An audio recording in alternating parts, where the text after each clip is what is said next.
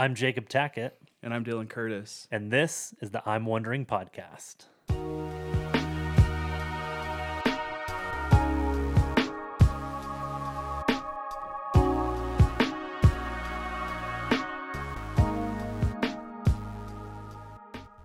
Hey guys, welcome back this week, episode 28. We're going to continue in this two-part series on mental health in the church. We need some levity here, have some It's laughs. like Blue's Clues, man. Hannah and I argued about what Blue's. It wasn't like an argument. We went back and forth on what Blue's actual sound was, and I always remember it as. And she thought it was something. She thought it was like. That's probably not accurate. Sorry, honey. R.I.P. Steve. Didn't he die by suicide? Yeah, the first Steve did, Yeah, actually. that's what I thought. Oh, man. Ugh. This is heavy, Dylan. Why'd you do that? I'm sorry. I bet he was struggling with something. That'd be interesting. He Now, probably was. Look yeah. at us, so prophetic in what we're talking about. Super. But yeah, thank you for joining us this week. We know last week was pretty heavy. It was a lot. If you're like me, you had to take a few breaks and come back and listen and whatnot. So we're going to pick this up this week. We're going to talk about a little bit of the history of mental health in the church and what clinical depression is, and some give you then some practical steps for paths to help. And we'll end up our conversation with a fun little I'm wondering question for you. And so with that, let's get after it.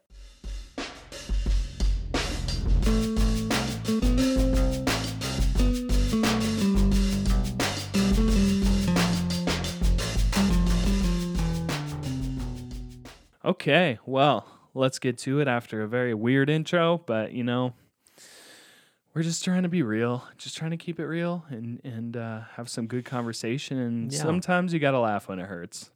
Sometimes that's all you can Patch do. Adams was right, and R.I.P. comes back to it. Why are you Yeah. doing this to me, Dylan? I'm sorry. Well, anyways, we're going to just... we're going to do... so let's start with the history of mental health in the church. So, I kind of took a few shots at some of these mentalities, but I think at least experientially and within my own family in their history in the church, these have been very common responses and kind of the way people have been told to deal with mental health. So one of the first ones, of course, is pray it away. I want to first say prayer is extremely important. Absolutely. Prayer when you're dealing with any situation, and of course mental health, is vital. So I don't want to come off as if prayer is not useful or helpful or beneficial. It absolutely is, and I would say it's even essential. But that doesn't mean that your prayer will get rid of the situation or that God would even choose to heal you. And I think you mentioned that God would use mental health to the glory of himself. And I would agree. I didn't really share this, I guess. But coming back to that idea, like because of what I went through, I'm almost, and I hate to say it this way, but it is kind of how I feel. I'm almost thankful for what God has done through my story. And the people I've been able to talk to and help and show compassion and love to. I don't love that I went through what I've gone through and dealt with it and have to be conscious of it the rest of my life. But I have seen God's glory through my weakness, and I am thankful for that. And I think God does do that. So that's just an aside that I forgot to say. But yeah, prayer. I think it is important to pray, but I don't think it means it's going to go away. Yeah, it definitely, like I said, I don't want to keep reiterating, but yes, prayer is important, but it's not a weapon to like throw at somebody because you think that they are more spiritually immature than you are Right. because you're not struggling with it. So yeah, I would still say like if you're walking alongside somebody who is struggling with some mental health issues, like yeah, I think we can talk to them about praying. But not about praying it away. Because oftentimes we get this misconception that if we are praying for it for 10 years, God doesn't take it away, we're angry and we don't believe that God's answering our prayer, but maybe it's just not, God's not going to take it away on this side of heaven. So yeah, we definitely don't need to weaponize prayer to make people feel like they're dumb or have less faith in someone. Yeah, and I would also say, don't just say you'll pray for them. Pray with them. If you're in a space where it's appropriate and you can do it, just pray with them then and there. And I've been guilty of not doing that, and Yeah. I would like to be more conscious of that in my own life. But pray with people. Yep. Don't just say, "Oh, I'll pray for you," or "You go pray it away." Yeah. And don't allow saying, "I'll pray for you" to be your prayer. Yes.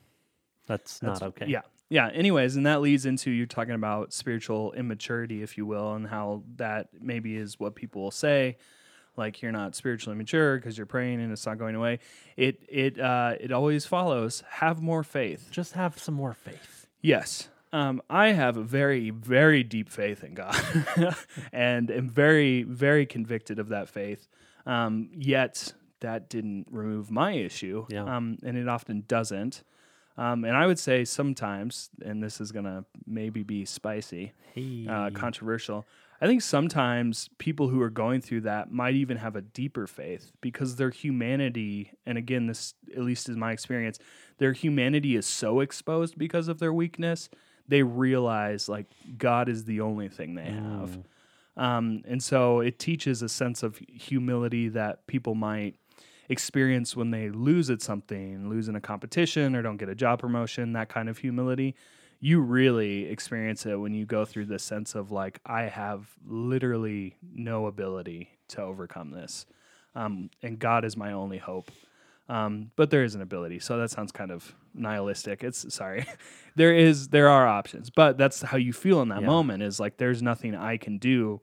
And if you do have faith, like that is literally it. You are in the boat with Jesus and that's all you got in that moment. But Dylan, all you need is the faith the size of a mustard seed To move mountains? to move mountains. Yes. And that is what Jesus said. Absolutely. But again, I would say God does things to his glory. I do know people who've prayed and their mental health has gone away. Yeah. And I praise God for that. That didn't happen for me, but I do believe it's for his glory. So answer to prayer is not just the answer you want. Yeah. So, that's a hard one, though, faith of a mustard seed. Maybe we'll talk about that sometime. But yeah, and then, of course, one of my favorites, and we kind of hit on this already, is that you might be demon-possessed. And again, I will reiterate that I think everyone who has been demon-possessed, or maybe they are demon-possessed, because I do think that still happens, do have mental health problems, because they're demon-possessed. But not everyone with mental health problems is demon-possessed. Yes. So let's clarify on that. So, but I've heard that one a lot. It's just demons. Yeah. Not very helpful, obviously, for clear reasons Not helpful. at all. Yeah. And also, even if they are, like, don't you approach that as God in Mark, like we talked about and I preached about on Lent a couple weeks ago? Like, God removed the demons from the man named Legion. So he redeems and restores. So you can, again, Not a lost pray cause. for those people and not just say, oh, they're demon-possessed. Yeah. We can have the confidence to interact with them knowing that God will deliver them. So, yeah, that's it's hard for me not to get really angry when I hear that For one. sure. So, woosah. Woosah. If you've watched Bad Boys 2. Not church approved, but I like that movie. NSFW.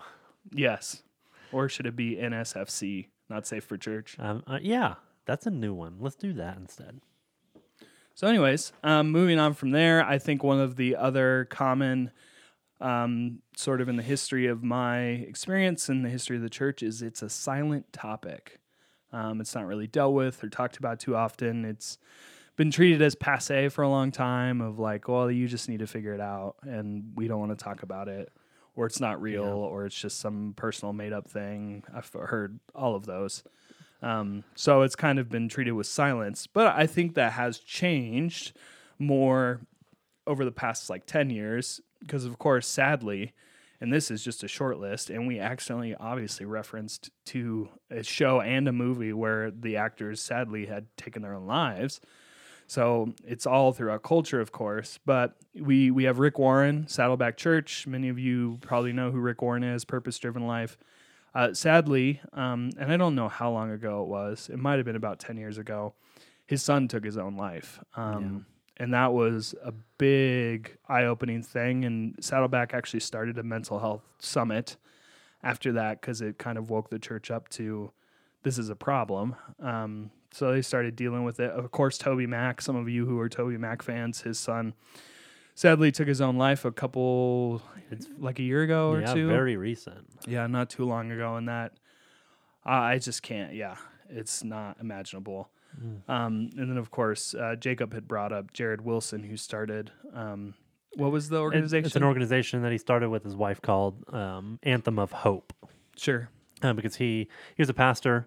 He's written a few books. One of his recent ones before he died by suicide was Oxygen is Love. And being a pastor, he's a pastor of recently. His latest job was a pastor of a mega church called Harvest Christian Fellowship. They're down there in the LA area. Very large church. Lead pastor's name's Hugh Laurie. And yeah, just a phenomenal guy. I looked up to him a lot. I think I talked about him in one of my sermons here. A phenomenal guy, great leader, phenomenal husband, great dad. Mentored and walked alongside a lot of people. He tweeted to a guy that he was mentoring that he was proud of him and for his vulnerability and his authenticity. And then the next day, he took his son to soccer practice that morning and was with his family having a great time. And 2 hours later, grabbed a gun and took his own life because he just couldn't. The depression took over his life. And this is a guy who had a very deep-rooted faith in God and in his family, and even had one of the largest advocates for mental health awareness, and had his own foundation, and he took his own life. Yeah. It's hard. It's heavy. It's a lot. So I would just maybe succinctly put it this way. Like, this is my lament, if you will, about this topic. I just think it's sad that it takes the death of prominent Christians to sort of wake the church up to the conversation. And that's really what is just, I lament that constantly. So it's a hard one. It is. Yeah. And I want to sit here in front of the microphone and say that, the church, we should be the ones who are ahead of these issues. Yeah. But we're human too. And we have our own baggage, our own things and our own passions. And sometimes we don't think about these types of things. And, I know people in our church, students through adults who are struggling with this right now. Especially right now. And it's hard. It's sad. And so as we've talked about those things, we're going to kind of move into this idea and kind of define what clinical depression is, because I think it's important for us to just have that out on the table. And so this is kind of a long definition. And so I am going to read it by the book because I think it's important that we just have like a definite answer of what clinical depression is.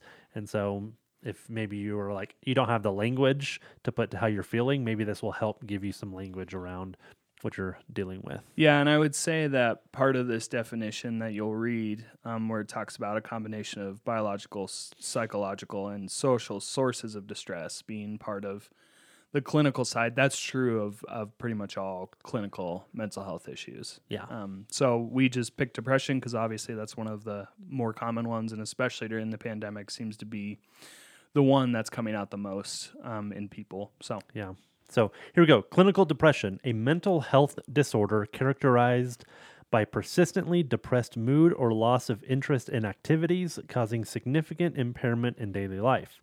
Possible causes include a combination of biological, psychological, and social sources of distress. Increasingly, research suggests these factors may cause change in brain function, including altered activity of certain neural circuits in the brain. The persistent feeling of sadness or loss of interest that characterizes major depression can lead to a range of behavioral and physical symptoms. These may include changes in sleep, appetite, energy level, concentration, daily behavior, or self-esteem. Depression can also be associated with thoughts of suicide. The mainstay of treatment is usually medication, talk therapy, or a combination of the two. Increasingly, research suggests these treatments may normalize brain changes associated with depression. Mm. It's heavy. That's a lot. Yeah. And so I think it's important for us to kind of talk about what do we think about this? How do we take something that is so medical, something that's so scientific, and how do we make that relatable, and how do we take that into our context of the church and talk about this in the church? And I wish I had the perfect answer. Don't we all? But I think for me, what do we think about this? What do we do with this? Is we normalize. Like, we have to just start the conversation and stop being afraid that because we're Christians, because we're in the church, that we have to have like this, that we have to be perfect. Like, I know this, what I'm about to say is a cliche, but it's a cliche for a reason. It's like, the church isn't for healthy people, right? Like, God didn't make hospitals for healthy people. Churches are the same. Like, we are all broken, and I'm tired, and I'm guilty of this, but I'm tired of us walking in the church. Hey, Bobby, how you doing today? Oh, I'm great. Good. Me too. See ya. And like it's so superficial and fake. And I think that's part of what we've got to break. We've got to break that stigma and be willing to be real and vulnerable with each other. Yeah. Yeah. I mean, and Jesus is called the great physician at one point, right, in scripture. So again, that healing nature. And if we are the body of Christ, if you will, as the church, we obviously are called to mimic that, to offer spaces where people can share, obviously, mental health struggles, any struggles, and come and find healing. And even if that healing's not medically part of that, at least part of a healing, maybe spiritually, emotionally, communally, to experience that support and that love from people. And like reading this reading it, I'm just like, yep, like, because I have bipolar 2, and so people might not know the difference between bipolar 1 and bipolar 2. So bipolar 2 is it's a neurosis. So it's basically a lot in your mind, and essentially you're much less likely to act out. I had suicidal thoughts, obviously, and came close in a lot of ways, but a lot less lower suicide rate amongst bipolar 2, a lot less attacking others, violence. Bipolar 1 is psychosis, and so you're a lot more apt to hurt others, to hurt yourself. So that's a distinguishing. So my bipolar 2, not to say that it's less serious, but in a lot of ways it is. I'm a lot less likely to actually physically act out because of that struggle. So that's one thing, and then I also have clinical moderate depression. So I don't have major depression like some of this. So not quite as bad, but yeah, I've totally not slept at all, had insomnia problems, still sometimes have problems sleeping. My appetite was all over the place. I wouldn't eat at all, and then I'd binge, or I would eat too much in a day. I was always fatigued, never had a lot of energy, except if I went into what's called hypomania, which essentially is I'm getting really clinical, so sorry about this. Great. But hypomania is essentially like your highest energy level, but you're also apt to be very depressed. So this is the state, if you know someone who's bipolar 2, it's called hypomania. If they're bipolar 1, it's called mania. This is the stage in which people tend to kill themselves because they have a lot of like pent-up energy, but they're also very down, and it feels inescapable. You're almost trapped and feel like you have to be doing as much as you can. Hence why I worked full-time and did school full-time and had 70-hour weeks in college, because I was pretty hypomanic, but at the same time, I was super fatigued the entire time. So it was very weird. Like, I couldn't stop myself. I had to do something. But at the same time, I was like always just dead tired. Yeah. And I would be falling asleep in classes and like just struggled. And I still passed, obviously, but that was kind of my experience. And then concentration. Yeah, it was like super hard to stay focused on things. It was a big like Herculean effort to focus on school and to get that done. And then, so I had no self-esteem. I mean, I still struggle with self-esteem, but like I was a worm, if you will, which would fit with the Lutherans, right? But yeah, I just had no confidence in who I was, what I was doing, felt like I was always failing. Nothing was ever good enough. My psychiatrist, I remember this, asked me if you got like a 95, and we've talked about this and I've mentioned Yeah. it, and it stems back to my mental health of like, if you got a 95 on a paper, would you be happy? No. Where did that other 5% go? So that sort of stuff, like no self-esteem. I always failed at something. I could do something better than anyone else in this entire world and probably still feel like I wasn't doing it well enough and just didn't have confidence or self-esteem. So all of that, I'm like, yep. And I do think it's important, and I do want to stress this is, like Dylan just shared his experience. Like, Yeah. he does identify with these symptoms, and he is, diagnosed with depression and bipolar too.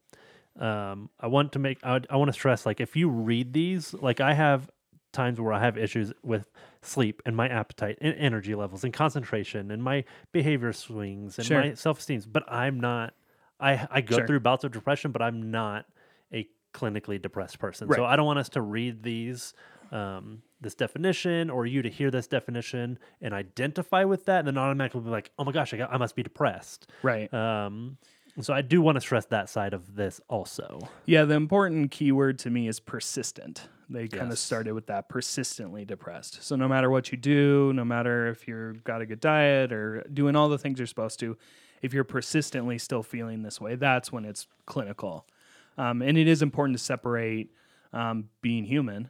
And that's my psychiatrist and I've started joking. She's like, how's your anxiety level? I'm like, it's, normal human, like 4 maybe, like dealing with it, but like nothing beyond just your normal human stuff. So yeah, it's that persistentness and that heaviness that continually, no matter what you do, you're feeling. So that is important to say, well, you're human. And there's a lot of humans who do feel these at certain times. That doesn't mean you're clinically depressed. And so like there's the clinical and I think seasonal. I know plenty of people who go through a seasonal time of depression, or what have you. I had a friend who went through and that's not just like winter. For a lot of people it is. But I had a friend go through a really hard relationship breakup and was very depressed for a time after that. And so I walked with them pretty much daily. And then they got better. Yeah. And they didn't need any sort of therapy or medication. It was just something they were going through. So I would say don't always jump straight to it's clinical. A lot of times, here's a good gauge, I think. A lot of times, if you've been feeling this since probably about middle school, it probably is a clinical thing. Otherwise, it's just human, and it's probably seasonal. Yeah. And I think we do have to say and admit when things are given names, people associate with it. So I think because people will say, well, mental health wasn't an issue 50 years ago. And it's like, well, now there's language. And so now you have people who I think legitimately associate with it, and then you have people who might associate with it. I hate to say this, but because it's like trendy maybe, or it's like the thing to associate with, where it is maybe just you're human. Yeah.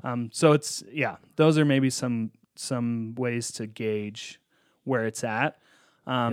And then just one last thing, and I'll shut up for a bit, but anxiety is not just fear. I hear that a lot, and I get it. I think for depression. Depression is not fear. Yeah, I think fear produces anxiety for sure. Worry is What good is worry? It's not going to add a day to your life, right? Jesus says that, and that's true. I think fear will always produce possibly anxiety or depression, but that doesn't mean anxiety and depression. That's the only cause is fear. I think that's just not flat out true. I think that's a mischaracterization because there's people who have plenty of security and safety in their life who have no reason to fear, and they are overwhelmed and debilitated by depression or anxiety. Yeah. So again, for some people, it is clinical. It is definitely a chemical imbalance. So please don't say that to people. I get it, and like you can speak to people's fear and pray for that for sure. But that doesn't, just because they have anxiety doesn't mean they're fearful. Yeah. I wish I could transplant my experience and what it felt like to people so they really get a grasp of the inescapability, the uncontrollable part of this until you get help. when it comes to these things. That's good. Because it's Yeah. not just like, oh, I'm worried. It's like, no, like I'm having a panic attack, and it's not just because I'm afraid of a paper I'm going to have to turn in. Like, it's just uncontrollable. So please don't say that. Yes. I know it's easy to, and it's an easy way to skirt the harder conversation, but just be mindful is all I'm asking, really, is to be mindful. That's good. And I'm not going to let you shut up for too long because I think you have some good things to talk about still. But we'll be brief here. I think going back to like this clinical depression piece, whether you are feeling these on a persistent basis or just on a seasonal basis, I still want you to talk to somebody. Like, just because it's not a persistent thing doesn't mean you shouldn't talk to somebody about it. So I think that's going to kind of lead us into our final little talking point here of maybe I'm struggling with this seasonally, or maybe now that I have some language to it, I'm realizing that I have been dealing with this persistently, maybe since middle school. How can I help? Like, how can I get help? What can I do? What are some things that I can practically on a daily basis do to help myself get healthy? Yeah. One, find a confidant. Find someone you trust as much as humanly possible. Yeah. Obviously, again, human piece. We're not going to fully trust anybody. That's almost impossible. But find someone you can just express what you're going through. Say, I'm feeling this way. I don't know why, or I'm feeling this way. To have a confidant, maybe that's your spouse, maybe it's a best friend, whoever it may be. Find someone you can express these things to and know that they're not going to give you just like a snap judgment and either dismiss you or whatever. They'll listen, they'll take in what you say, you know they love you, and they'll kind of work with you through whatever you're thinking or feeling. Yeah. That's a non-negotiable, I think. Yeah. You need to have somebody close to you. Always. Like, I mean, going back scripturally, I mean, Jesus has the 12, and then he has in his inner circle Peter, James, and John, that he is very close with and shares with. Yeah. And I just think it's important. I think that's a mode of discipleship. It's a mode of living life. You need people. Yeah, and in being in the church too, if there's a pastor you trust, I think that can be a good resource too. Yeah.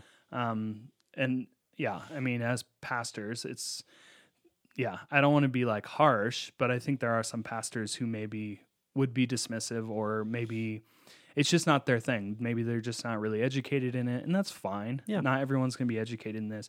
But if you know a pastor who is or has a personal experience, like, come talk to them. Come talk to us. Like, my door's always open. If you listen to my story, you would hopefully know that I understand. Yeah. So yeah, that's another, I think, a leader that will listen and understand. Even if they haven't been through it, we'll try and understand. Yeah. Another thing, reach out to a mental health clinic, and you can do a consultation with a professional and make your own decisions. Yeah. Like, let's normalize talking to doctors who, 4 years of undergrad, 4 years of med school, and then maybe some of them 4 to 6 years to specialize in mental health. They know what they're talking about. Yeah, one of the things that was refreshing when I did go to a psychiatrist, that maybe people don't think, maybe they think they plug your nose up in your mouth and throw a pill in. It is very, very, very driven by you as the patient. Yeah. You can choose to take something, not take something. You can choose to do whatever you please. The ball is in your court, and they don't pressure you or strong arm you into anything. And if you just want a consultation, someone who's a professional, who knows the signs to look for, who will listen intently, it's great to do a consultation, and they're not going to force you into anything. They'll say, this is my opinion. I think this would be helpful for you, but you are the patient. You can choose to take a medication, not take a medication, whatever you please. And I think that's great to have that. Yeah, it's so good. Very important. Another thing, is, we kind of talked about reaching out to a trusted friend or come talk to us. And I think something that's really cool is what kind of goes along with those lines is the power of relationship is huge.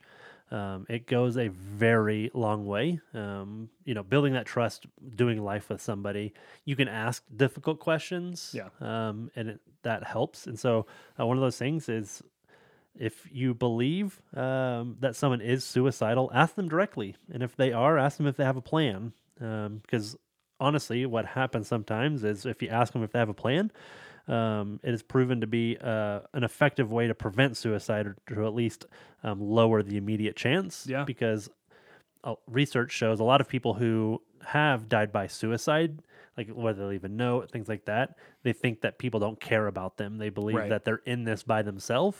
And a lot of times people plan these things privately. And so Oh yeah. if they finally find out, that if they know that somebody else knows that they're wanting to die by suicide, it kind of puts it off. Yeah. It causes them to like step off the pedestal and Yeah. take a breath and realize, oh crap, now somebody knows. And I don't know if I haven't been in that position, so my assumption is maybe it produces some sort of shame or embarrassment, the stigma that comes along with it. So yeah, ask somebody, ask questions. Yeah, I mean, I'm always surprised at how few people realize that this is what therapists are taught, counselors are taught, pastoral. If you take pastoral care or in counseling, this is what you're taught. You directly approach the issue, and it has through research been shown that it just really brings down the possibility of suicide. Yeah. Because at the end of the day, people would think maybe, oh, I'm planting the seed. You're not planting it. The seed's there. If the seed's there, the seed's there. Like you said, they're already planting it. They've been thinking about it. And when you expose that more than anything, people do feel seen. And I don't know that they feel. I've known people who've been confronted who were suicidal, and their response to me was always like I felt more seen than anything. I didn't necessarily feel the shame and guilt. It's great. Yeah, and that's, I mean, you already feel the shame and guilt before that. That's why you're there. Yeah, I mean, my primary feelings towards other humans when I was not taking medication and therapy was, I'm a burden upon the world. I'm useless. Why am I here? So when someone comes along who's willing to carry that burden with you, it's very, very helpful. So that might sound odd, but I'd encourage you, if you think someone is, whether that's your child or a sibling or a friend, if you face it head on, that's a huge help. If they have a plan and they have guns, ask if you can take their guns from their house. Of course, I would consult a professional after that. Yes. But I know pastors who that's what they've had to do is, can I take your guns? And almost 95% of the time, the people will agree. So just taking the possible instruments away from people, and you can only really do that if you find out if they have a plan or not. So I know that's hard. It's a lot. Yeah, and that's a lot to take on. But if you are a person who's mentally healthy, it's so important that you help those who aren't and who are struggling through that. Yeah. And so before Dylan gives out these hotlines again, we're going to give you listeners a little sneak peek, give you guys the first taste. So Dylan, myself, and our kids director, Kay, we are like in the process of planning some sort of seminar, mainly directed towards parents, but not limiting to parents, where we're going to just give practical like resources and tools and equip people to deal with these types of things. Warning signs to see in students and family members, adults, and just have like a seminar and some ongoing resources to our parents. Yeah. So we're putting these things together. So if this is something you're struggling with or something you want more information about, please be on the lookout because we will be rolling that out very soon. Our hopes is to kind of get something on the calendar and have this seminar before the end of May. Yeah. So we're actually going to be meeting on that here in just a little bit. So wanted you guys to know that you guys are the first. Yeah. We're out here dropping nugs on the podcast. Oh my gosh. Anyways, nugs on the podcast. I'm ridiculous. So the hotlines again, said at the end of the last episode, we'll say it again. So there's two that I would suggest. The first, of course, is National Suicide Hotline. And again, whether you're dealing with suicidal thoughts or you're somebody who isn't but is thinking someone is, great resource to call. They can help you immensely. And the number for that is 1-800-273-8255. Again, that's 1-800-273-8255. And then here in Colorado, if you're here, this is a great resource for suicide as well as other mental health stuff. Maybe they can find you a clinic or what have you. All sorts of information and resources. And that's the Colorado Crisis Center, Colorado Crisis Services, my bad. The number for that is 1-844-493-8255. Again, 1-844-493-8255. Man, yeah. Thank you. Thanks for listening. We know it was a heavy couple of weeks. And at the beginning of the first episode of this series, we ate some Takis because it was going to be a spicy couple of episodes. And so we figured, you know what? Let's just kind of bookend this with a fun little spicy question. And so, Dylan, I'm wondering, what's the spiciest dish you have ever eaten? Oh, gosh. There's a couple. There's a place up in Fort Collins. This is the one I always think of. There's a place up in Fort Collins. Actually, before that, funny story, really quick. Yeah. When we lived in Alaska, Seward, Alaska, there was one Asian place up there.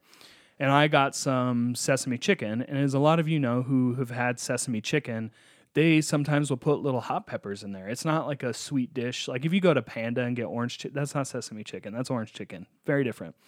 But sesame, they have these little, I don't know if they're Szechuans or what they are. But I got sesame chicken. I was so excited. I grabbed this first bite. I bit into it, and it was a pepper. And it blew my mouth up. Because you know when you're a little kid, like you're way more sensitive to those things. And you have no idea the seeds, so you put the whole thing in your mouth. Yeah, I just took a big old bite, and my mouth was burning, and I just started crying. So that was my first experience of something very hot. The one thing I think of as an adult is a place in Fort Collins called Consuelos. It's a drive-through now, and I don't think they have the XXX green chili. But they used to have a brick and mortar, and they had a XXX green chili. I used to get medium, and it was really hot. But I was like, dumb college kid, right? So I'm like, I got to try the XXX green chili. So I got it, and I was telling Jacob this. I mean, from my cheekbones down to the middle of my throat was numb. It was so spicy that it just numbed everything. And stupid, but I finished it.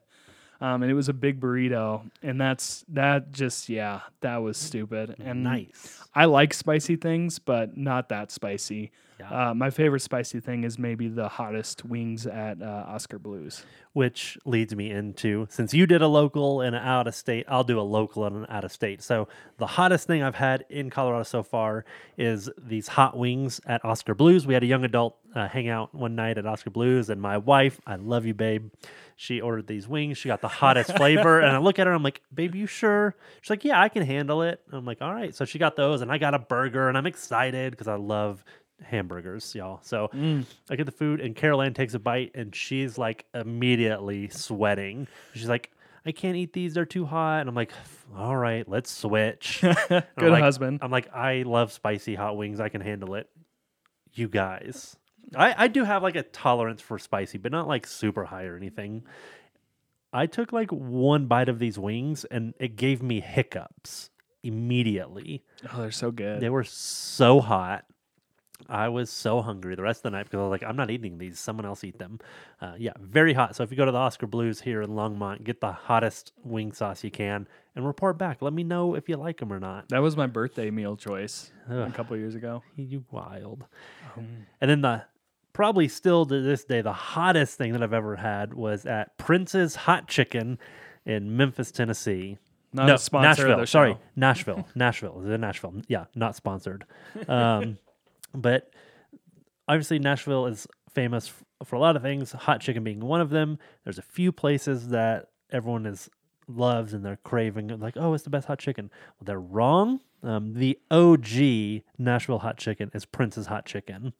And it's fantastic. It's open till 4 a.m. They have cops guarding. It's not the safest spot. But it is the best Nashville hot chicken there. And I went up, I ordered, I got the hottest. And the lady behind the cash register was like, you sure, honey? And when you get, you sure, honey, you better rethink. And I'm like, no, I'm good. Let's try it. Yeah, no. Bad idea. I was not ready, honey. It was so hot. But it's awesome. It's, deep fried hot chicken, and they put their flavoring, their seasoning on it, and they just serve it with French fries, and they put the chicken on top of white bread, Wonder white bread, and 2 slices of dill pickle. It is so good. but So spicy. so hot. Yes. Fun. Yeah. Well, that was tough, but I'm glad we ended with something fun. Yeah. I hope you like spicy things. Lucas, if you're listening, we know you don't, so it's okay. It's all right. Not everybody likes spicy things. It's fine. But anyways, thanks for sticking with us. Again, reach out if you want to talk. If you need someone to talk to, we're here. And if you have suggestions, always feel free to email at the imwonderingpodcast@gmail.com. Hit us up, Facebook and Instagram. Like, share, comment, review. We appreciate you guys. And I'm Jacob. I'm Dylan. And this is the I'm Wondering podcast.